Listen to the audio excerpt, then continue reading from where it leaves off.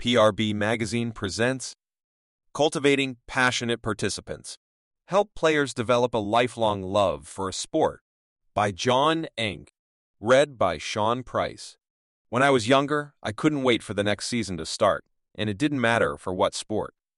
Baseball was my first choice, but basketball, football, soccer, and wrestling were all big in my house.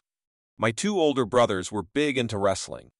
And while my mom was the real jock in the house, having played two varsity-level sports in high school and college, my dad always loved that there were wrestlers in the house. On any given night, there were wrestle-offs on the living room shag carpet. Trust me when I say we all had our fair share of carpet burns. I liked wrestling, but I didn't love it like my brothers. I think it has to do with my belief that, for sports to be fun and a fixture in a youngster's life, they must be enjoyable first. Then, as a youngster progresses and becomes more mature, the real fun comes in improving. My younger brother can attest that constantly getting pinned by two state champion-level wrestlers, and their teammates was not a great introduction to the sport. I guess that's why I turned to other sports, and my little brother became a world-class guitar player. I remember the passion my brothers had for wrestling, and felt sorry for them because the season was relatively short, beginning in the fall and ending at the holiday tournaments.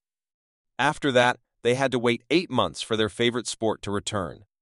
In a recent interview for a new online mental health and youth sports training tool, Free to Anyone, Christine Pinalto, executive director of Sidelined USA, talks about how tough it is for kids to deal with injuries and miss out for an extended period on a sport they truly love.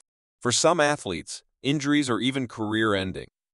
Administrators and coaches must understand that, while some kids may not be able to participate in a traditional way while injured, it's important for their mental and physical health to keep them involved in some capacity so they don't lose interest.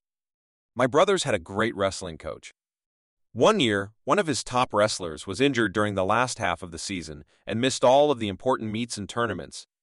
I was only a freshman and hadn't yet lost interest in the 103-degree wrestling room practices, but I remember the injured wrestler with his broken arm being an assistant coach, signed to help run practices for the junior varsity team. I know it was emotionally painful for this 16-year-old boy to miss what at the time seemed the most important opportunities of his life, but the coach and the staff made him feel just as important in his new role. He never really recovered from his injury enough to regain his form, but later in life he was an assistant coach to his two sons' high school wrestling team and still loved the sport. That's what it's all about. As leaders, we must cultivate a love and passion for sports in many different ways for young athletes. Those life-changing moments can occur on the field, and sometimes from the sidelines too.